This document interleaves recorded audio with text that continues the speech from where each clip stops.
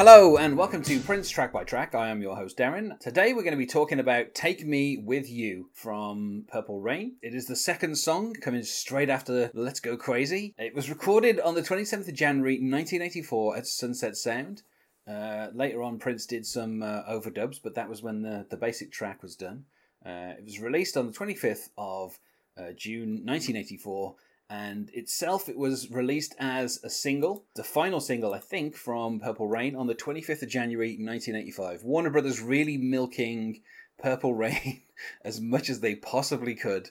Once they saw they had a hit, they just didn't let it stop. On the track, we've got Prince and The Revolution, which at this point is Bobby Z, Brown Mark, Dr. Fink, Wendy and Lisa. And then we have strings from David Coleman, Nova Novog, and Susie Katayama. And of course, this is essentially meant to be a duet between Prince and Apollonia, though given the weakness of Apollonia's singing voice, Prince elected to triple track her voice, so he sings her vocals as well, and then also Lisa sings her vocal line. So basically, it's Prince doing a duet with Prince. The track on the album is 3 minutes and 54. The single version cuts it down a little bit with a slightly quicker fade out. In the film, it appears 16 and a half minutes in. Apollonia and Prince have just gone to the music store, and in the window is hanging Prince's custom guitar. I don't know why this shop has Prince's custom guitar, but that's the shot that we see as the song begins, and we get the little drum fill. And then we go out to what is revealed to not be Lake Minnetonka. Prince never reveals which lake we're actually next to out there on the city limits, but it's not Lake Minnetonka. And then around 22 minutes 30 seconds we get the kind of the fade out of the song comes in as we go back into the city as Prince rides off in his bike with Apollonia on the back, and we'll discuss what happens between those 2 points in the film. Now rejoining me today is former guest Richard Burns. Hello Richard. Hi Darren. And I'm just going to say, of course, on the first episode we had you on, you mentioned that after Prince's death, and I think this was something that happened, around America quite a lot. Purple Rain went back into theaters for a few nights in places. Some places they dared and had a double bill, as yours did with Under the Cherry Moon. I feel like that's a way to make people Prince fans, and then 2 hours later make them not Prince fans anymore. I'm not a huge fan of Under the Cherry Moon. It's not a good film by any stretch. There's some good songs on that soundtrack, but really, if you're gonna watch Prince Double Bill, you should probably have Sign of the Times as the second one rather than Under the Cherry Moon. What were your thoughts on seeing that film? I don't know if you'd seen it before you saw it in that double bill, but what were your thoughts? Because obviously, to me, it's a very I love that film, but I think that's just because I've been a Prince fan for so long. I kind of overlooked the flaws. So, what were your kind of brief thoughts on how that film came across in terms of the myth of Prince? I would say is probably the best way to frame it. Yeah, it's a huge part of, I think, making that myth.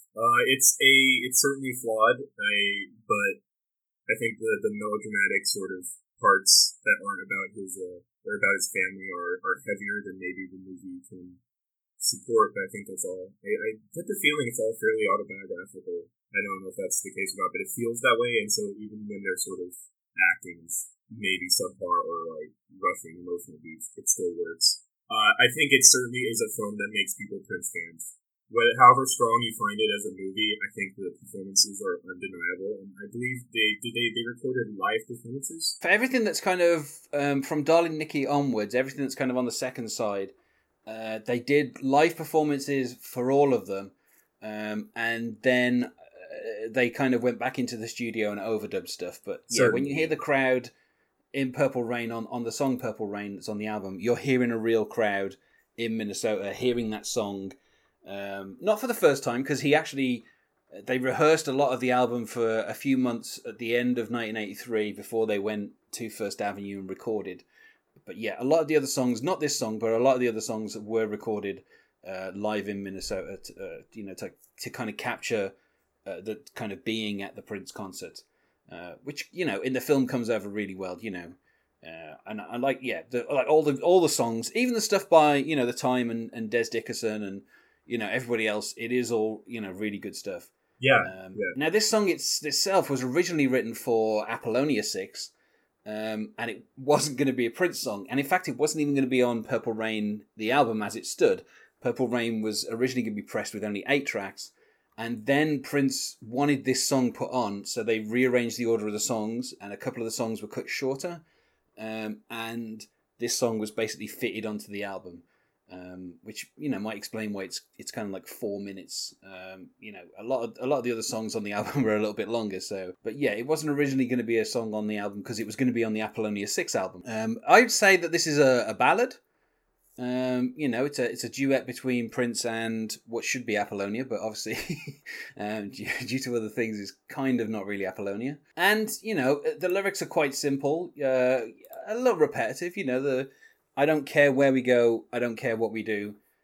I don't care, pretty baby. Just take me with you. So just, saying, I just want to be with you. And the verses kind of spell that out as well. The talk of, disguising the pounding of your heart and, the kind of bridge about, I don't care if we spend the night at your mansion.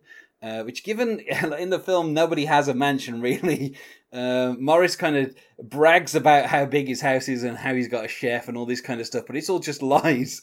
So it's interesting that there's kind of these weirdly aspirational lyrics, which in the end come down to, I just want to spend the night together in your arms.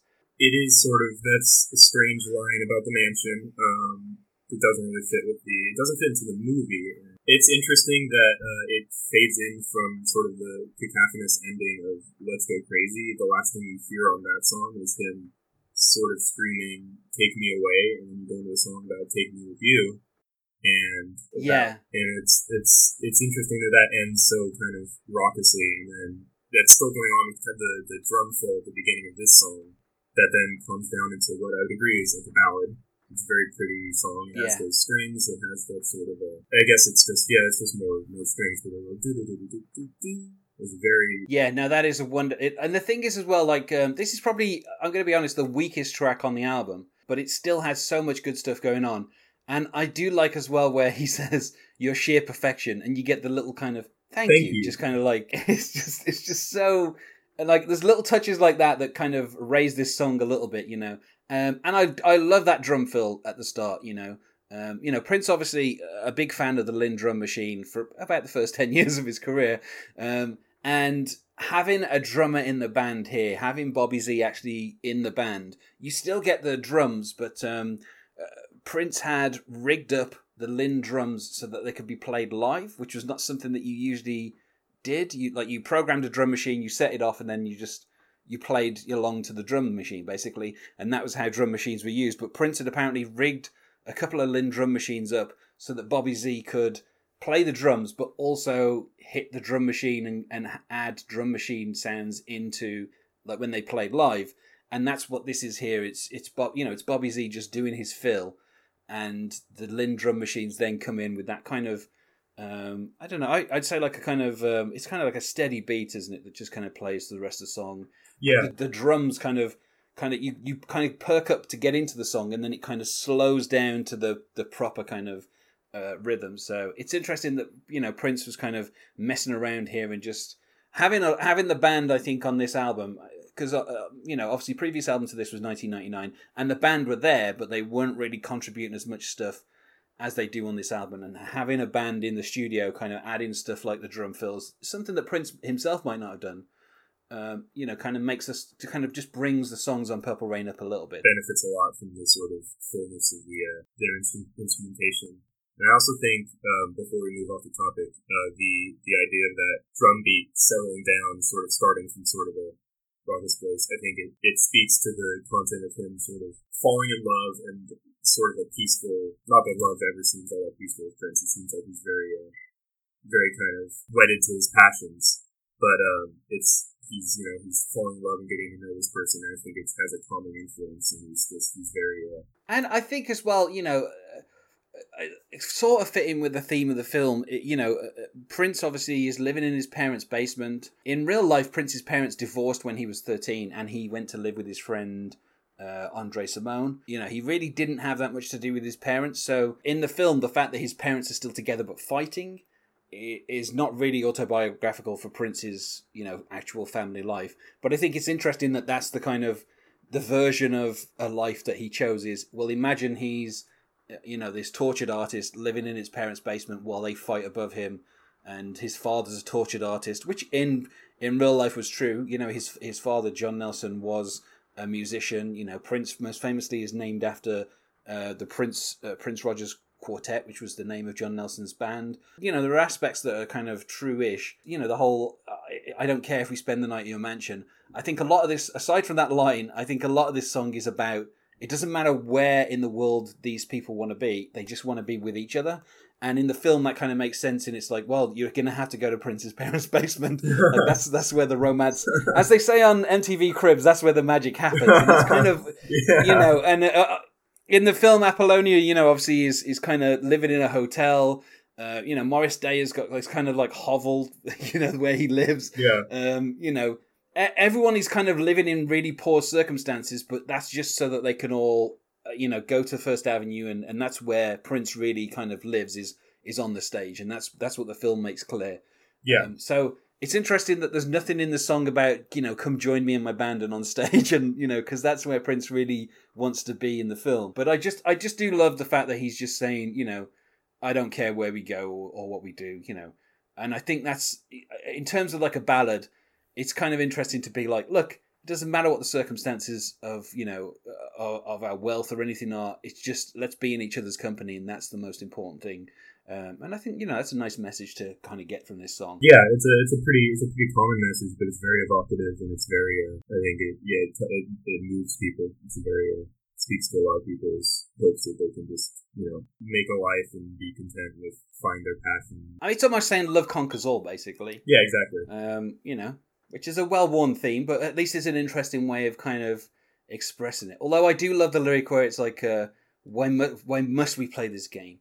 Which the way Prince kind of syncopates it is quite interesting, where it's just like, why must we play this game? It's like, it's interesting because, and we're going to have to discuss it, but this song bookends the scene where Prince talks with Apollonia about the initiation for him to help promote her music career, and that she will need to bathe herself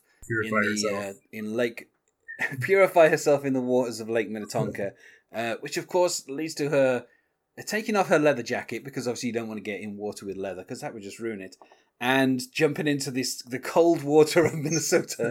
It's the land of 1,000 lakes, and obviously Prince did not take her to the right lake. And then as she's soaking wet, Prince kind of admits that that was an interesting move. That was kind of ballsy that she just kind of jumped into this cold water without any real prompting. And then as they drive off, Prince, being the eternal teenager, he keeps pulling his motorbike away as she keeps trying to get on, which is the stupidest thing, but I don't know, made me laugh because it's just like, come on, Prince, get a grip. Yeah, a big part of my initial impressions when I didn't know much about Prince is that he was kind of a very self-serious, sort of mysterious guy. So seeing Purple Rain and seeing that scene, he's giggling. He's not laughing. He's giggling, and pulling his bike away. I'm just like, wow, this is another side of Prince that is very interesting to see. Thing is, of course, you say Prince, he has a reputation for, being serious or whatever. But he in interviews he could be very playful, and he could make kind of jokes with journalists and stuff. And I think he had an early experience with some interviews where what was printed wasn't exactly what he'd said, and he felt kind of distrustful of journalism, and then he kind of refrained from doing any interviews. But if you look at some of his later interviews, particularly with like Arsenio Hall and people who he was friends with, if he did an interview with someone who he was friendly with, he could be very funny and he could be very playful, and that is something that kind of comes out in this scene where Apollonia decides to strip off. And then obviously, they ride back to the city as the song kind of fades back in, but just for the fade out, just for a few seconds of the fade out. I mean, practically everything on Purple Rain for me is 5 out of 5, but I would say this is the only one that's really 4 out of 5, just because it's not as good as the other. It's not as good as Let's Go Crazy. It's not as good as Purple Rain. It's not as good as Baby I'm a Star. Like, there's so many other Prince songs on that. It's a short album, but there's so many other songs that are so better than this. That this is kind of the one where I have to be like, look, everything can't be 5 out of 5 on this album. One of them has to be slightly less, and I think this is the song that's kind of like a 4 out of 5. What do you think, Richard? For me, it really, it's the album that I first kind of dove into, and I'm affectionate for the whole thing, and I would give this one 5 out of 5. It's actually one of my favorites. Now, there's an interesting cover version by Sharon Jones and the Dap Kings. Sadly, Sharon also died last year. She was actually, I think, a year or two older than Prince, which I found to be quite interesting. And they've rephrased the song so much that it doesn't really sound like the song anymore. It's a really interesting cover of it. And instead of kind of like doing the kind of couplets that Prince does, they kind of break the lines up a bit more, and it's kind of a more kind of like jazzy version of it. And that's like it's a really, I would say it's for me it's better than the original, because she's got, again, as I've said so many times now, a woman covering Prince's falsetto, it puts it kind of more in her natural vocal range, and it's, she actually I think takes it down a little bit as well, so it's not completely. And it's in a slightly different key and everything. It's a really interesting cover version. What are your thoughts, Richard? It was an interesting version. It looked like it was off of a tribute album, I think, based off the YouTube album art. Yes, but yeah, I think it's an interesting version of the song. Yeah, I enjoyed it. I would say this is one of the songs that what I like the most about it and why I find it to be so strong is just kind of Prince's vocal performance on it. I don't think there's anything else we can say about this song, so do you have anything you wish to plug, Richard? Can be found at Twitter and Instagram as Mr. Richard Burns. Mr. is MR. Great stuff. And you can find us on Facebook at Prince Track by Track, or on Twitter at Prince Podcast, or you can email us at princetrackbytrack at gmail. I don't know why you'd want to email me, but I don't know, if you have some thoughts on Prince, then obviously you can always share them. And other than that, thanks for being my guest, Richard. Thank you for having me, Darren. And goodbye.